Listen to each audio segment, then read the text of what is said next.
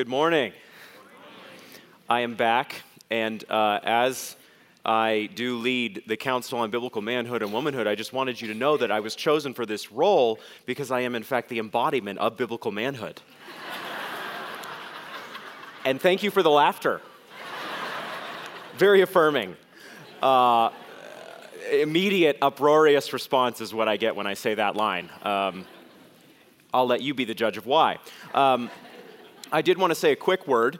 I want to invite everybody here, yes, all of you, to the CBMW pre-conference just before Together for the Gospel in a month's time. Ryan kindly mentioned this last night. I'll just say a quick word. We have John Piper, Alistair Begg, John MacArthur, Kevin DeYoung, Al Mohler, and about 30 speakers in total, including a number of leading women speakers, Mary Cassian, Mary Mohler, and some others, Courtney Reisig, on Tuesday morning. This is the Tuesday morning before T4G, April 12th, 2016. So if you're coming to Together for the Gospel, come a day earlier and come to the CBMW pre-conference, and you'll hear more stuff like this, which I am about to give. So consider yourself invited to that. We also have a website for you, cbmw.org, which has all sorts of resources featuring the kind of, hopefully, biblical take of the sort that you do not find on offer in the culture today. So if you want resources on manhood, on womanhood, on how to live these things out, there is an organization dedicated to these things, founded by John Piper and Wayne Grudem in 1987. It continues today. We need partners, we need support, but we are charging ahead no matter what we get in order to seek to equip out of love God's people and answer the hard questions the culture is posing to us. So do consider that as well. You know, we are indeed in a confused age. Last night, I mentioned that on Facebook now you have over 50 gender options. So you might have thought there were two, male, female, but you, my dear friend, are very much mistaken. In fact, I need to enlighten you as to some of the choices that are arrayed before you now in our brave new society. You could choose these, okay, if you wanted as a result of my talk. That would be a good outcome of me giving a talk on manhood and womanhood. You could choose, for example, to be circgender. This is true. I'm not making this up. Seriously. You could be circgender. This is, as described on Reddit, a gender that feels so magical and grand as to be indescribable. So if you are feeling magical and grand this morning, just kind of wanting to spread your wings, stretch your arms out, turn to your friend, turn to your spouse and say, honey, I'm going circgender. I feel magical and grand. It's really indescribable. If you are feeling, this is kind of serious. If you're feeling like you are closely related to demons and the supernatural, I don't know exactly how you sense that, but nonetheless, it's your grand project of self-construction, okay? So if you feel closely related to demons and the supernatural, you're daimogender, okay? You can choose that one. If you feel like you are a magical, whimsical gender, you could be metagender, okay? That seems to be something of a competitor to circgender. I have no idea who's going to win in that battle. And then finally, I referenced this previously, but if you feel like you're not a man, you're not a woman, you're kind of a small cat-like person, you might be felis gender, for those who feel like they conform to a small cat-like identity. Okay. This little survey of modern gender options, which, by the way, people are taking very seriously today, is something that I think it is appropriate to look at and say, this is not sound, yes? But thank you for that response. But thankfully, God's word is clear on these matters. We are not left to wonder whether we are cat-like or whether we are magical and grand so as to be indescribable. We are given two glorious realities, essential truths about human identity in God's word. We are either a man or a woman. This is not to say that we cannot struggle with what is called gender dysphoria. Some people very much do struggle with this. It sometimes correlates in a good number of cases with abuse, and we do not laugh at that in any sense. We recognize that that is an effect of the fall. We recognize that we all, in fact, are called to own our God-given manhood or womanhood. You see David, for example, saying this to his son Solomon in 1 Kings 2:2, "Be strong and show yourself a man." That's a call not necessarily to overcome gender dysphoria, but it is a call to own your manhood. Or conversely, if he's speaking to his daughter, he might say, own your womanhood. The Bible itself has a category, by the way, for cross-dressing. It's not a positive one. Deuteronomy 22:5 speaks against directly cross-dressing. 1 Corinthians fills out this portrait and tells us that we are not to make up our gender identity. We are to own that which God has given us. Paul says this in 1 Corinthians 11, and so you can find that. There's a synchronicity, in other words, in the full biblical picture in which we are called from start to finish to embrace as a gift, not as a reality we have to, I guess, affirm, but no, to embrace as a gift, manhood and womanhood. You may not have thought in these terms before, but these are realities that the church, by virtue of the culture pressing in, is called to own and gladly receive as the gift, hear me very clearly, the gift of God. This isn't a project in which we're seeking to cast stones at people who aren't like us. If somebody does struggle in this room with gender dysphoria, we have grace to offer you. We seek to call you to Christ, and we recognize that in calling you to Christ, we will call you ultimately to own your God-given manhood and womanhood. And yet, these are realities that we're going to be facing more and more in days ahead. This isn't going to be something exotic that our churches face. This is something that is here on our doorstep. These gender options are being embraced, especially by young people today, and you need to be equipped on these matters. You need to be ready to give an answer. The gospel and gender are not separated from one another. When you are saved by Jesus Christ, you are called, as I said, to own your human identity, your God-given identity. So this is a layout for what is to come in my talk. In what follows, I simply want to give you 7 thoughts on complementarity, okay? Biblical complementarity. From start to finish, Scripture teaches the complementarity of the sexes. God creates Adam and Eve, Genesis 2 and 3, and yet Adam and Eve are not the same. They are one in the sense that they are image bearers, as we discussed last night. They are each equally the image of God. One is not more than the other. There's not a slight percentage uptick for one sex or the other. Both the man and the woman are the image of God, and yet they are not the same. There are distinctions between them, and these distinctions do not owe to a genetic accident, does not owe to blind evolutionary processes. These distinctives, owe to the very mind of God. It is God who has created the sexes. He has created the sexes for his own glory. God loves, you could say, from the start, diversity. He's not scared of it.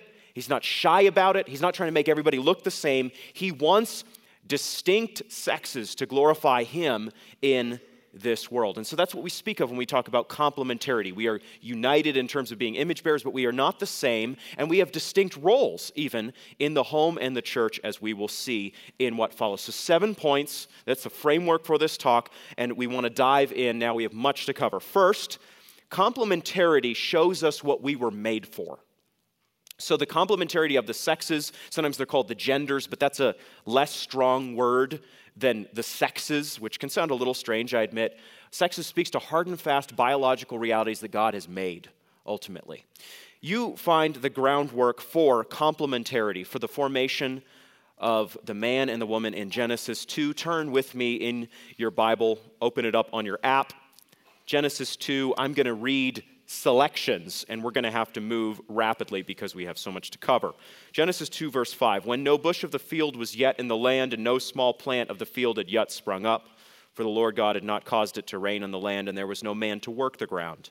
And a mist was going up from the land and was watering the whole face of the ground.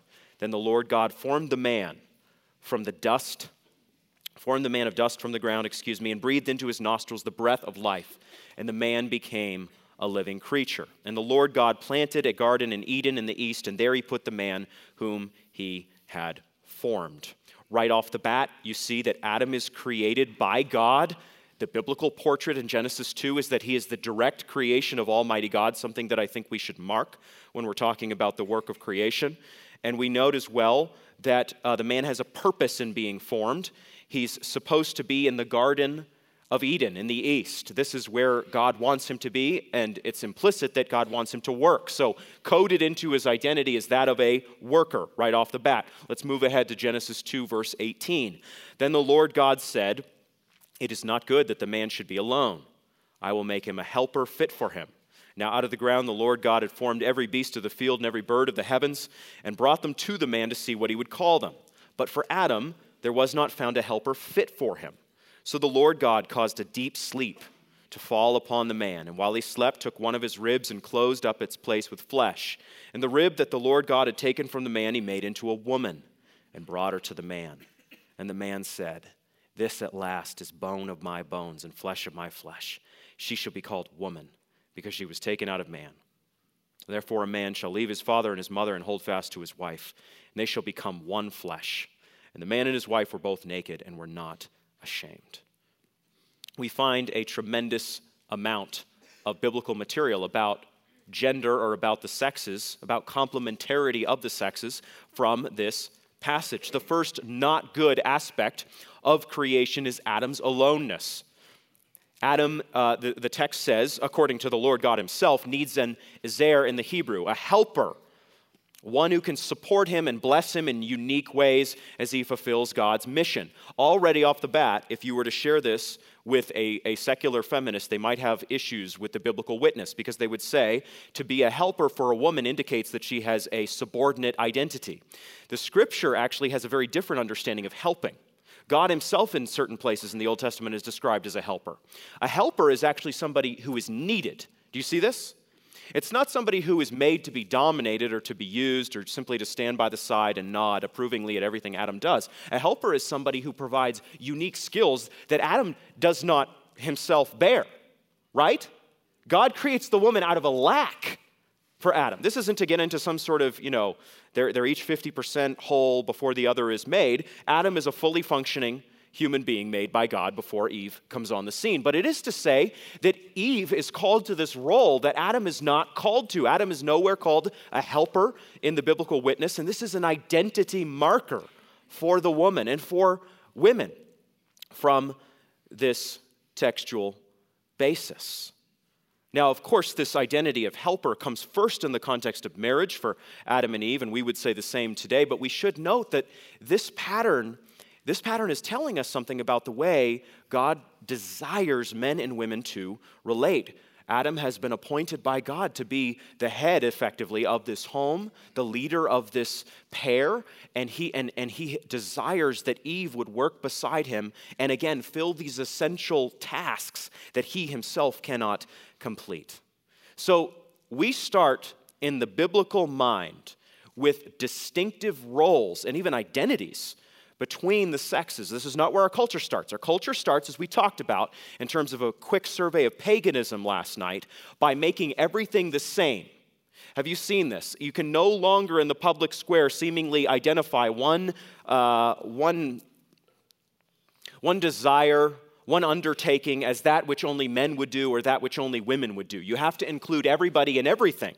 There's not supposed to be any distinctions between the sexes today. Now, there can be harmful distinctions between the sexes, but in the scripture, God makes the sexes unique. He does not ask them to pretend that they are the same. He asks them to fill different but complementary roles, and thus there is no competition between the sexes.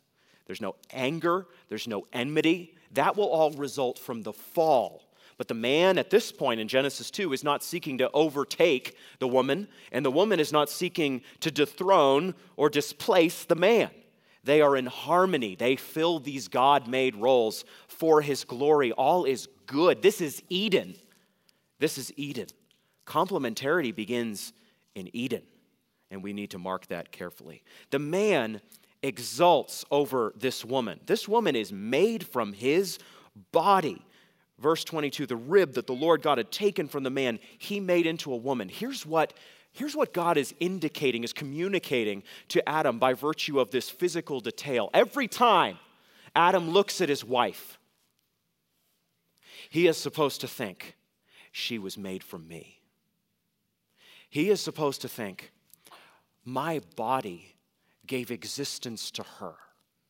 There is no way I could ever use this same body, therefore, against her. That's what God is communicating something powerful to the man by virtue of this detail. So already off the bat, even before the fall, God has already signaled to Adam that he is to treat the woman with tenderness and love, empathy, gentleness. He is to recognize that she is in a real way dependent on his body for existence. There is a symbiosis and interconnectedness between the sexes that will take you fully aback and knock you on your seat when you read it for the first time in the Bible, because you are not used to this if you have been indoctrinated and educated by a secular culture. You have been told that the sexes are not interconnected, and they are. They depend upon one another. The woman is going to become a child bearer, and thus every man who's ever born, right? Here's a profound rebuke to misogyny, right? To men, being unkind to women. Every man who's ever been born has been born of a woman, okay? So that's infinite grounds for never treating a woman roughly, never thinking yourself superior to her. The created order is good, and it is good for us, and it brings joy. In verse 23, Adam exults in this woman. This at last, he says. He shouts this. He's not speaking in a monotone when the woman is brought to him. God designed this woman. God made her. God made her frame. And Adam finds it beautiful. He finds it intoxicating. And so there is this harmony between the two. This is what marriage, this is what the sexes are made for. They are made for this kind of harmony and joy. God makes the man strong to work. God makes the woman with the capacity of bearing children. We can say it this way: there's tremendous potential spring-loaded into manhood and womanhood. Both are made for a purpose. Both are made to share in the dominion mandate that we talked about last night. But again, both are not the same. They will fulfill the dominion mandate in ways that overlap, but also in ways that are unique to the sexes. The Lord, you could say it this way, has not made us Teletubbies. We are not androgynous creatures that have become the gospel nameless and faceless beings of the earth, okay? We're not gospel androgynous people. We are men or we are women. And when we are redeemed, that is not lost. Galatians 3:27 does not mean that manhood and womanhood cease when you come to faith in Christ. Galatians 3:27, 28 following mean that there are to be no sinful boundary markers between the sexes or between Jew and Gentile or between slave and free. That text does not mean, as you will hear, that the sexes no longer matter and thus gender roles dissolve in a kind of Jesus pudding. That is not the case. The Lord, that came out of nowhere. The Lord wants us, I've never said or thought that phrase. Okay, back on track. The Lord wants us to seize our inborn potential as a man or a woman for his glory. Again, you yourself are not a genetic accident. You are not a bioevolutionary fluke. You are a man or woman because God wanted you to be. Okay, moving on. Second, complementarity helps us understand our sinful instincts as men and women. Genesis 3, verse 1. The serpent was more crafty than any other beast of the field that the Lord God had made. He said to the woman, did God actually say, you shall not eat of any tree in the garden? As God had indeed said in Genesis 2. The woman said to the serpent, we may eat of the fruit of the trees in the garden, but God said, here it is, you shall not eat of the fruit of the tree that is in the midst of the garden, neither shall you touch it, lest you die. But the serpent said to the woman, you will not surely die, rebuking the word of God. For God knows that when you eat of it, your eyes will be open, and you will be like God, knowing good and evil. So when the woman saw that the tree was good for food, and that it was a delight to the eyes, that the tree was to be desired to make one wise, she took of its fruit and ate. And she also gave some to her husband who was with her, and he ate.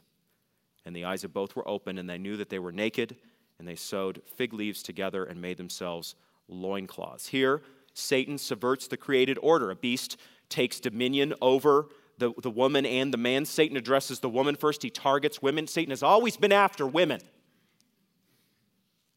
It's not men who have been after women from the start. It's Satan. It's Satan who wants to obliterate womanhood.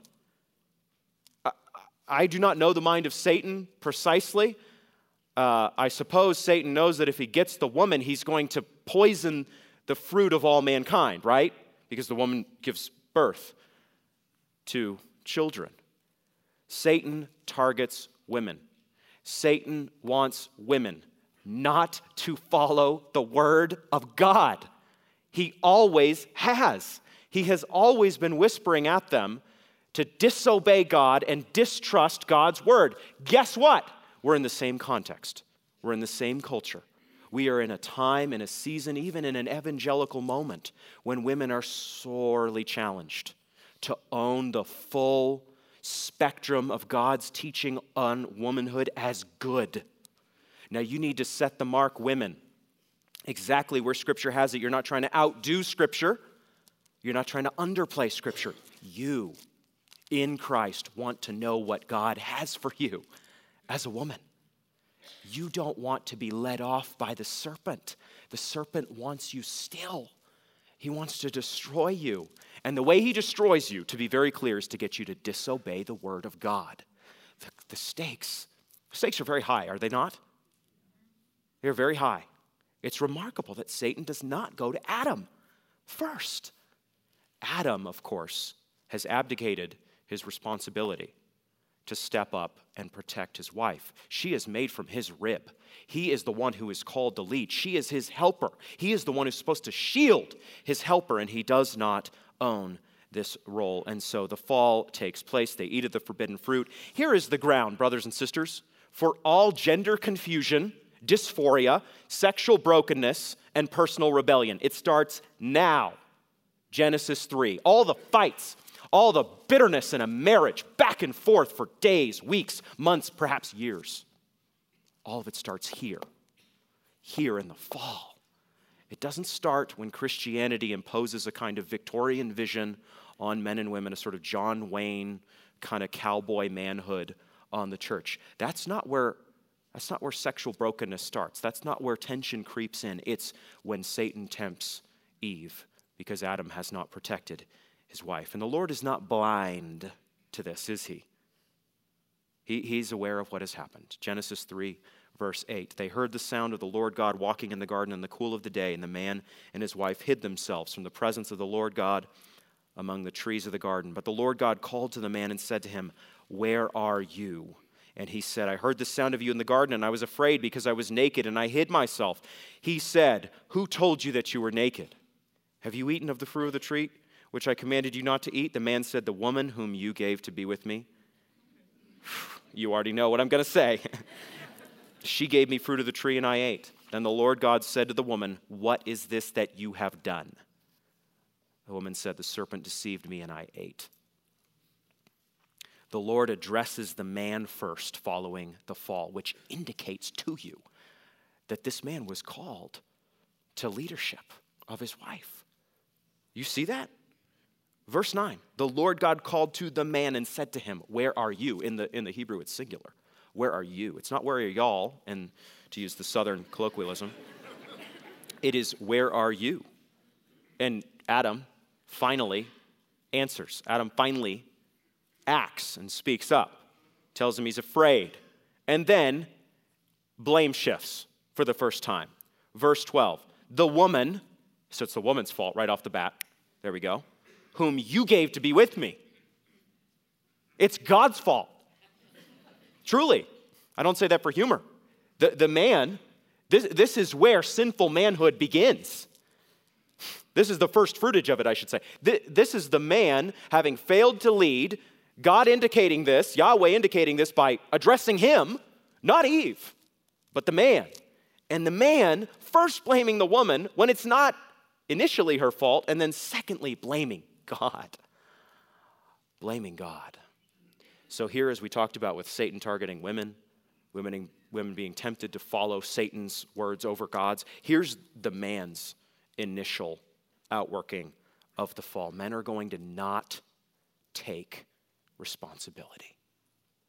Men are going to offer up all sorts of intricately woven excuses for why things are falling apart, for why they are trapped in sin, for why their family is not thriving spiritually, for why things aren't going the way that they were supposed to go. Men are going to be tempted to be just like Adam, our father, Adam. You have to know this, men. This is coded into you because of Adam's sin, because of the imputation of his guilt.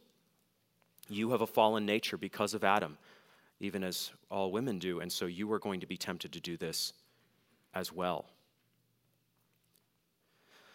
Each member of the marriage blames someone else, Adam blaming both God and his wife, as I have said, and from all this comes terrible suffering, comes the giving of the curse. Genesis 3:16 indicates that the woman is going to have pain in childbearing. I think we can bear out that that has proven true. And then secondly, her desire will be for her husband. There's a linkage here in Genesis 4 where Yahweh speaks to Cain and says that sin's desire is for you. It wants to master you. In other words, it wants to rule you. The woman is going to want to rule her husband and take leadership of the family. This is an effect of the fall. The man is now going to work under the curse. In pain you shall eat of the ground, the fruit of the ground, Genesis 3:17. So the man is called to work. He was called to work initially. He doesn't get this role by virtue of the fall, but now his work is cursed. Satan has disrupted the order of creation, and he has disrupted the roles given to men and women. This is why you can't talk about the fall without reference to the sexes. This kind of gender-neutral Bible that many evangelicals have operated with for decades doesn't work. The fall owes to the breakdown of God's design for men and women, for the first marriage, which is the first institution of society, as I'm sure Andrew will be talking about later today. You can't approach the Bible like it doesn't treat men and women much, maybe a few places. No, the fall itself owes to a disobedience against God's teaching for men and women. That's not to say the Bible is solely consumed with the sexes. It clearly is not. There's a whole panoply of doctrine to handle. But this is core stuff, isn't it? These are the first pages of the Bible.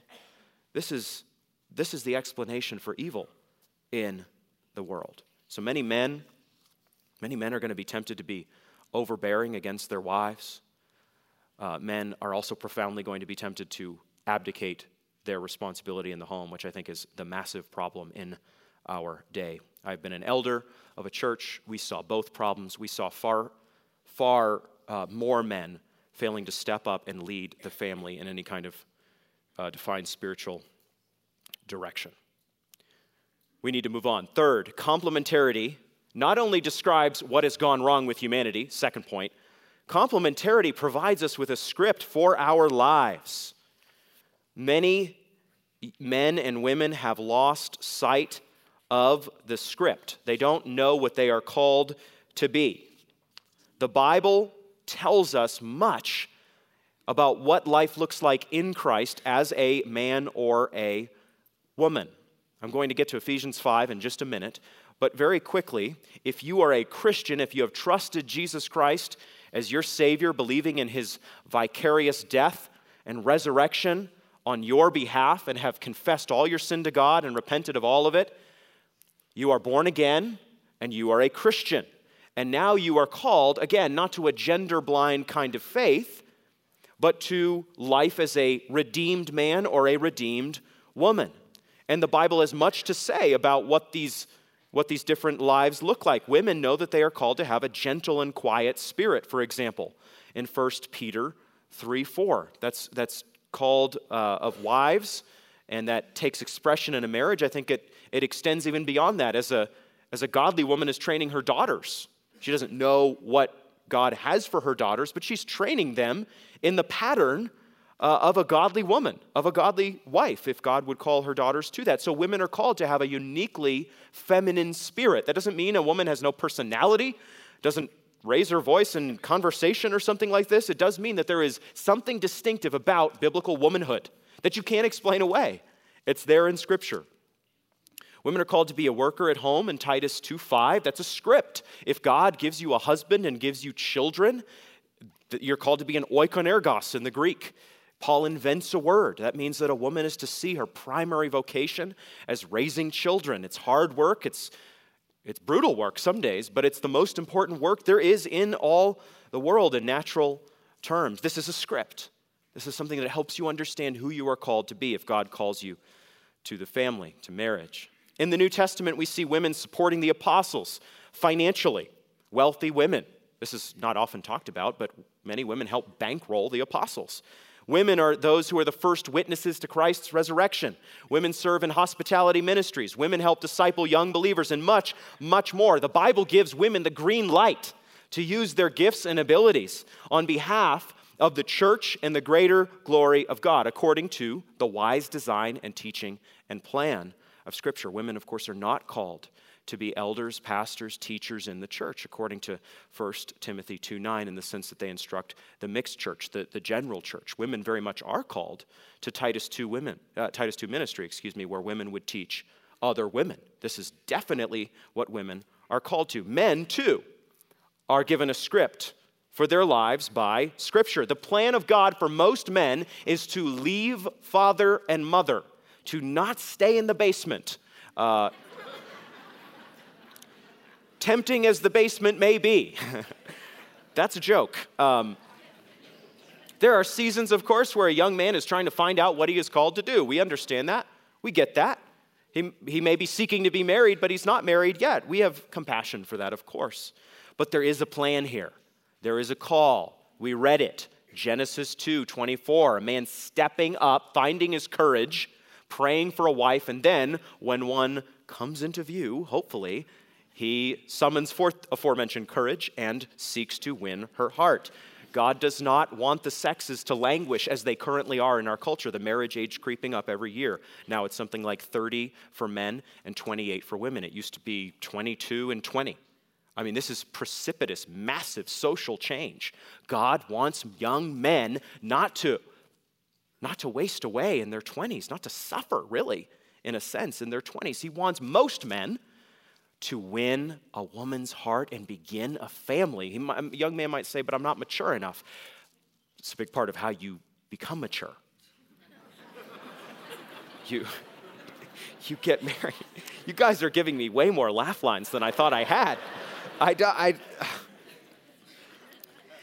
Preparing to be a husband and father is committing yourself to holistic growth. This is what young men need.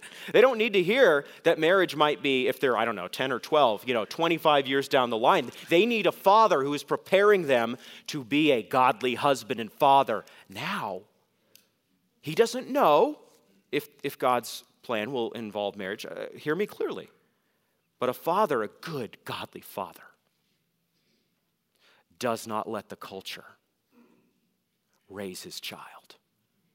Good, godly father does not even ask a great youth pastor to raise his son. Good, godly father takes his boy aside, trains him to know the Lord, loves him, teaches him godly character, teaches him what it means to be a man in biblical terms, with all that entails, and sets out to win that boy to the Lord.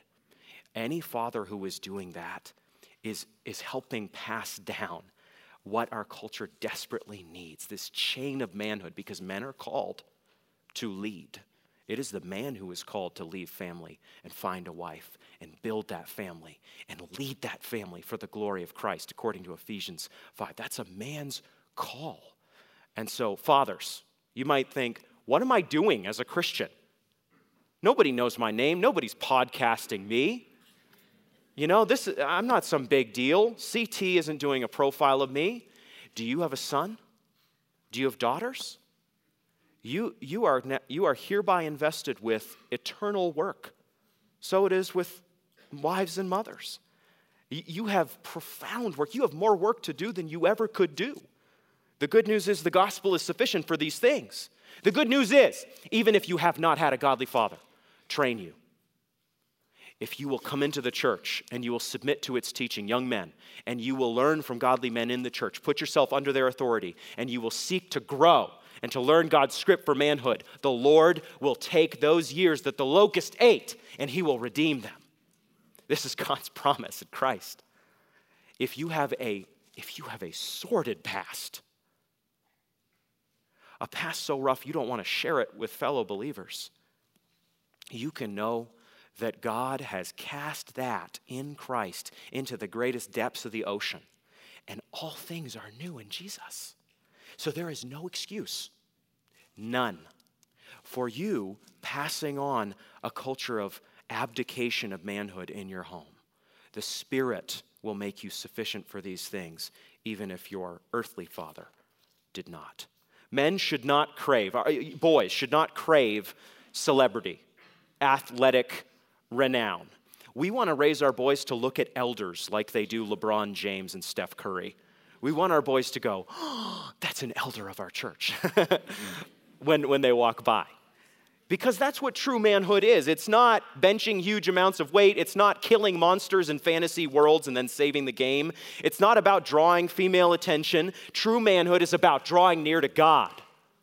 It is about the continual battle to forge disciplined habits so that you kill sin and you run without an anvil of guilt on your back. True manhood is about treating women well. It is about seeing them as sisters. It is about approaching them with absolute purity. 1 Timothy 5:2. Think about that phrase, man. Absolute purity. That's the call for every man who is in Christ. Not a lot of purity, not mostly purity, not the youth group question.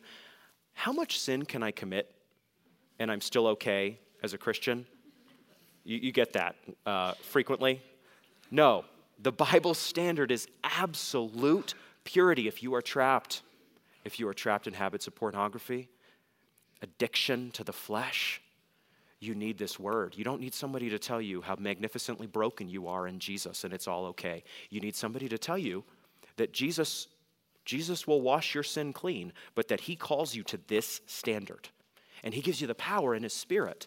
Romans 8:37, he makes you more than a conqueror in Christ over anything. That's the word you need. Not to be told that you're going to be okay. You can kind of keep sinning, but not a lot, but kind of. No, you need a zero tolerance approach to sexual sin. That's what every church needs today. Too many churches do not hold this out to men. They tell men it's kind of okay to mess around with this. It's not okay. We are sinful men. We will fall. But we need God's grace to call us back to biblical standards, back to holiness, and restore us along those lines. True manhood in terms of outworkings is about learning to budget, taking dominion of your life. In other words, it's about grooming yourself. I'm happy to announce that. Though I do think you can grow an MMA beard. It's about, true manhood, I think at some level is about, as an implication, it's about looking someone in the eye when you're talking with them. It's about chivalry. What used to be called chivalry, it's not dead. Holding the door for women, treating women better than you treat yourself.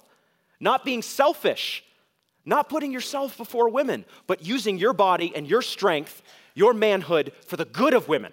We are not like the culture. We are not in a zero-sum game between the sexes where only one side wins and the other loses. We believe that God calls men to lay their lives down for women and children in the image of the crucified Christ. Ephesians 5:22-33. This means that we voluntarily inconvenience ourselves so that others can stay dry, warm, safe, protected. This means that as men, again, we take dominion of our spiritual lives. We pray regularly. We read the Bible, God willing, daily. We serve the body of Christ. We plug in. We find a place to serve, whether it be eldership, deaconship, or not. We find a place to serve. The Bible calls men to be something greater than they naturally would ever be. The Bible does not say that men are goofballs, idiots, animals, as the culture tells us. Watch commercials today. The Bible says that men are noble beings. And if you have been told that you're an animal, an idiot, a goofball, here's the good news. You can rise from those ashes in Jesus Christ. and that is your call. All this perspective that I have outlined owes to what we call gender essentialism, as opposed to gender constructs.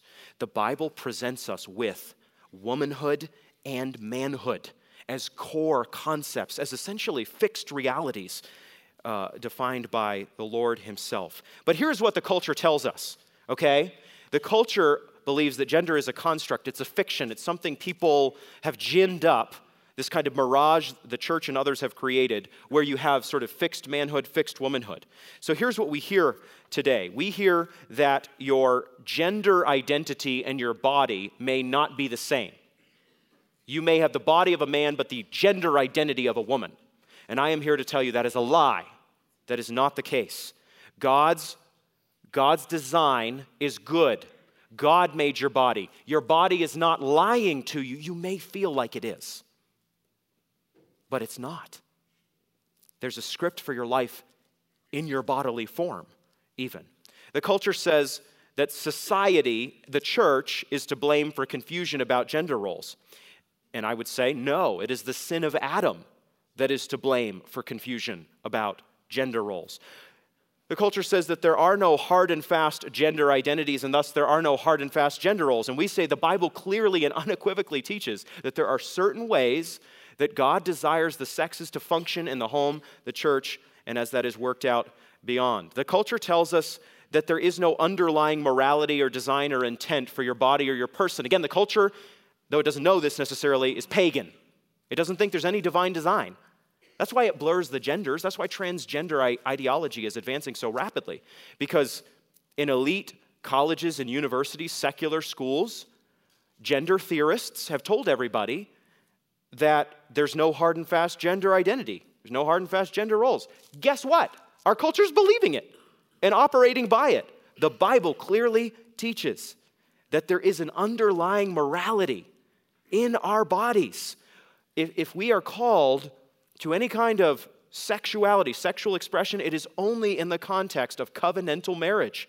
That's what Scripture indicates even in that passage we talked about, Genesis 2, 24 and 25. We need to continue. Fourth, complementarity tells us what our marriages most need. I think of Ephesians 5, this glorious passage, the Bible's capstone passage on marriage. Ephesians 5, verse 22.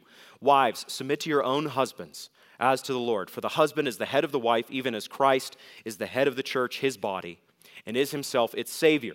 Now, as the church submits to Christ, so also wives should submit in everything to their husbands. Husbands, love your wives, as Christ loved the church and gave himself up for her, that he might sanctify her, having cleansed her by the washing of water with the word, so that he might present the church to himself in splendor. Verse 28, in the same way, husbands should love their wives as their own bodies. There is what we talked about with Adam looking at Eve and thinking, part of my body made her. That's essentially what Paul is commenting on here. It's kind of a midrash on that reality. The single greatest component to marital happiness is not compatibility. People worry a great deal today about compatibility. Are we compatible? There's a spectrum of compatibility, let it be said. Some couples are more or less compatible in natural terms. But here's the deal. Because of Adam's fall, none of us are compatible. Every marriage, even those that are between two Christians, is still affected by the curse. Do not stress yourself out, I would say, over compatibility. Here's what I would encourage you to zero in on like a lion seeking its prey. Complementarity. Defined here in Pauline terms. A wife giving great concern to honor apostolic guidance here and submit to her husband, not just at the highest level, not just in where the family's going to move, what job he's going to have to provide, but also in the small stuff. That's what Paul says helps put on display a picture of the gospel. And a husband much more than worrying about some sort of psychological trait or background reality of his wife, needs to give great concern to loving his wife as Christ loved the church. What an incredible call that is. Husbands, we are called to love like Jesus. There is so much bound up with that reality, that biblical teaching. Again, the world worries about compatibility. What I want you to zero in on, if you are married, is not so much your differences here, your differences there. You sort those out, but you sort them out according to biblical roles. This has not been outmoded. Paul is not sort of erring away from the biblical design. He's not patriarchal in a sinful way such that he's outstepped the Holy Spirit. This is what every marriage needs. This is what your marriage needs. This is what my marriage needs. First and foremost, before we get to working on how we communicate better, which we do, before we get to where we go on vacation, before we get to love languages, we go to those places. We seek to love one another personally and well, don't we? But first, we try to honor the design of God and ground our marriages there.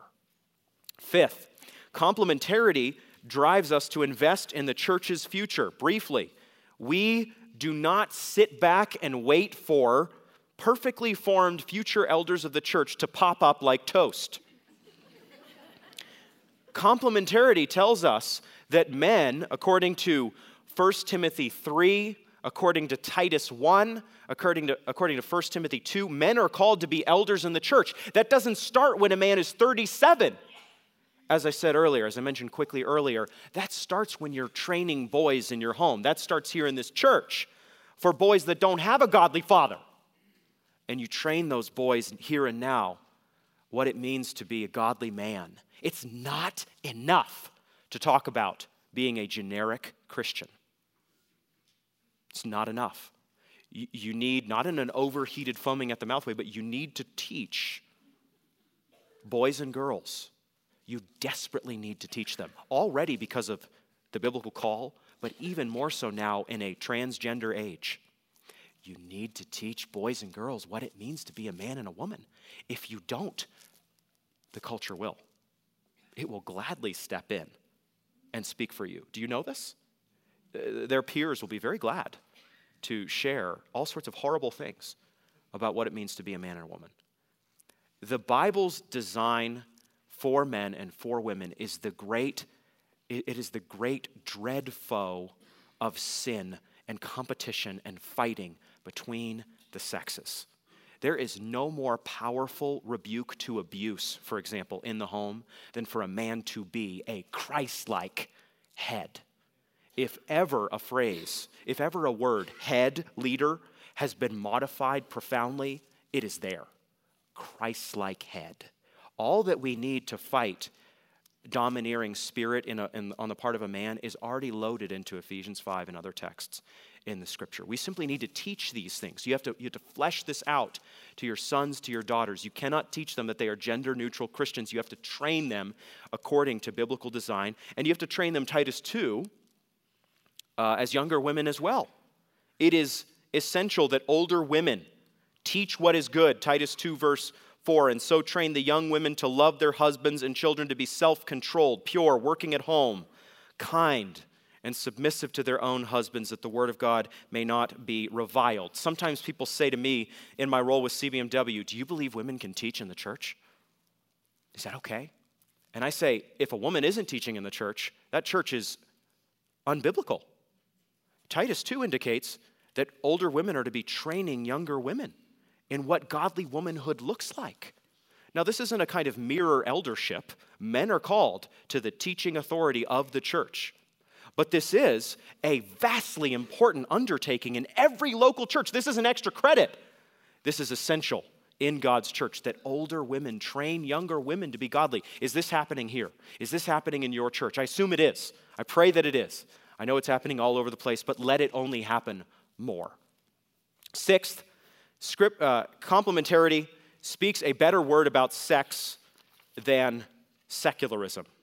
We're in a 50 Shades of Grey kind of culture where it's now seen as good, apparently, that a man and a woman live out whatever sexual interests they have, and that a man even essentially abuse a woman. in this kind of relationship. I'm going to try to keep it as broad as I can and not go into details there. This is presented as good. People turned out in droves to this movie and put this book, 50 Shades of Grey, and its sequels on the bestseller list for months, years. This is live stuff. This is live ammo in the culture. People think this stuff is good. Young people especially. Do you know that young people on college campuses are not thriving? Here's a recent headline in USA Today. Students flood college counseling offices. Here's what the American Psychological Association has recently said. In the 2010 National Survey of Counseling Center Directors, respondents reported that 44% of their clients had severe psychological problems. In a 2010 survey, 45% of students surveyed reported feeling that things were hopeless. Why does basically half of the culture feel like life is not worth living? It does not only owe to a sexualized culture that has lost sight of any script of morality, but it surely relates. Young people on college campuses are the ones who have been told that the only thing you need present in a sexual encounter is consent. And guess what? Those same students who operate by these principles to some degree are flooding counseling offices. Here's what I'm trying to say, brothers and sisters. We have a better word than the culture on sex. Do you know this? We have to preach this. We have to celebrate it. The biblical vision of sex is grounded in complementarity, a covenant marriage between a man and a woman that images, even in a small way, the greater gospel love of Christ for his church. Seventh and finally, complementarity helps us appreciate the goodness of God-given singleness. The head of the church, the head of God's church, is a single man, Jesus Christ, who never married, never had sex, never knew the joys of tousling his boy's hair, never played catch, never cozied up with his little girl, to hug her. He had no inside jokes with a spouse. He had no companion to lay beside at night. He had no bride, earthly bride, with whom to savor the big and small things of life. None of it. He was lonely for some of his life. The Bible indicates that. It was a tough call that he responded to. Yet, Jesus was the happiest man on earth because he was in the center of his Father's will. He was after his Father's kingdom and about his Father's business. Single men and women, you do not become a full-fledged person or Christian by being married. You already are. If you are single, and God has called you to this, you must not hear talks like this and like the one Andrew will give on marriage and think that's a condemnation of you. That's not at all what it is. It's celebrating biblical teaching, answering the claims of the culture, trying to glorify God. But you must know, according to 1 Corinthians 7, that your life is a good life. God has called you to it. It's Jesus' life. It's the Apostle Paul's life. Single men and women have the opportunity to live a set-apart life for Jesus Christ. And even in our age, to demonstrate to the culture that sex is not that which fulfills. It is Christ who is all. Let me conclude with this. Our culture has very much demeaned manhood and womanhood. It has worked hard to undo this kind of teaching. This teaching will never die in the church because it is of God's word. I am fully confident of that. Wherever the gospel goes, this teaching on complementarity will go by God's grace. But occasionally our culture does get a little picture, a reminder of just how important it is for men to be men and women to be women. Last summer in Paris, on a train into this great city, the City of Lights, an Islamic terrorist stood up in the middle aisle. He was strapped to the gills. He had multiple guns, he had multiple knives, and he was there on this train to kill innocents for Allah and thus win great glory in paradise. A young guy, a young American soldier by the name of Spencer Stone from the West Coast was sleeping on the train at the same moment that this gunman, would-be gunman, stepped up, ready to mow down dozens, probably hundreds of people. Spencer Stone's friend, who he was traveling Europe with, nudged him when he saw this guy with guns and said, "Go." They just instinctively reacted to this terrorist who's going to cut them down where they stand. And Stone, this big, burly guy, runs down the aisle and bear hugs this terrorist. He's the only one who did so. According to news reports, French authorities fled. It makes sense that they would flee. This guy was loaded for bear. But Spencer Stone did not. He held on as the gunman attacked him, stabbed him in the neck, nearly cut off his ear, nearly cut off his thumb. Stone is bleeding from numerous places on his body. Finally, fellow passengers, 2 other Americans and an English guy, join Stone, and they together, this guy's probably hopped up on drugs. He's out of his mind, this terrorist, and they subdue him, finally. In the process, the gunman does manage to shoot another passenger in the neck. Stone, after the gunman is subdued, reaches over and staunches the bleeding in this man's neck, even as he himself is losing consciousness.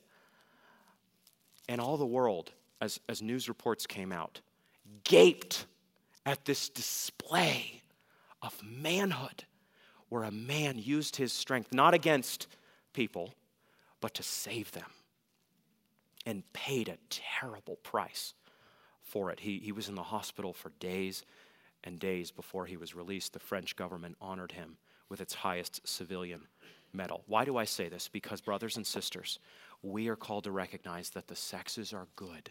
God has designed them for his glory. God wants men and God wants women in Jesus Christ, far more importantly than any heroic episode like this. He wants men and women to step up and live for his glory as citizens of his kingdom. Let's pray. Heavenly Father, I pray that we would be Christ-captured men and women. I pray that we would live out this vision of gospel manhood and gospel womanhood by the power of your Spirit. None of us is who we should be, Lord. All of us will fail and falter, but help us in the power of your Spirit to grow, to change, and to provide a glimpse of divine beauty in this world that has gone gender-neutral gray. In Jesus' name we pray, amen.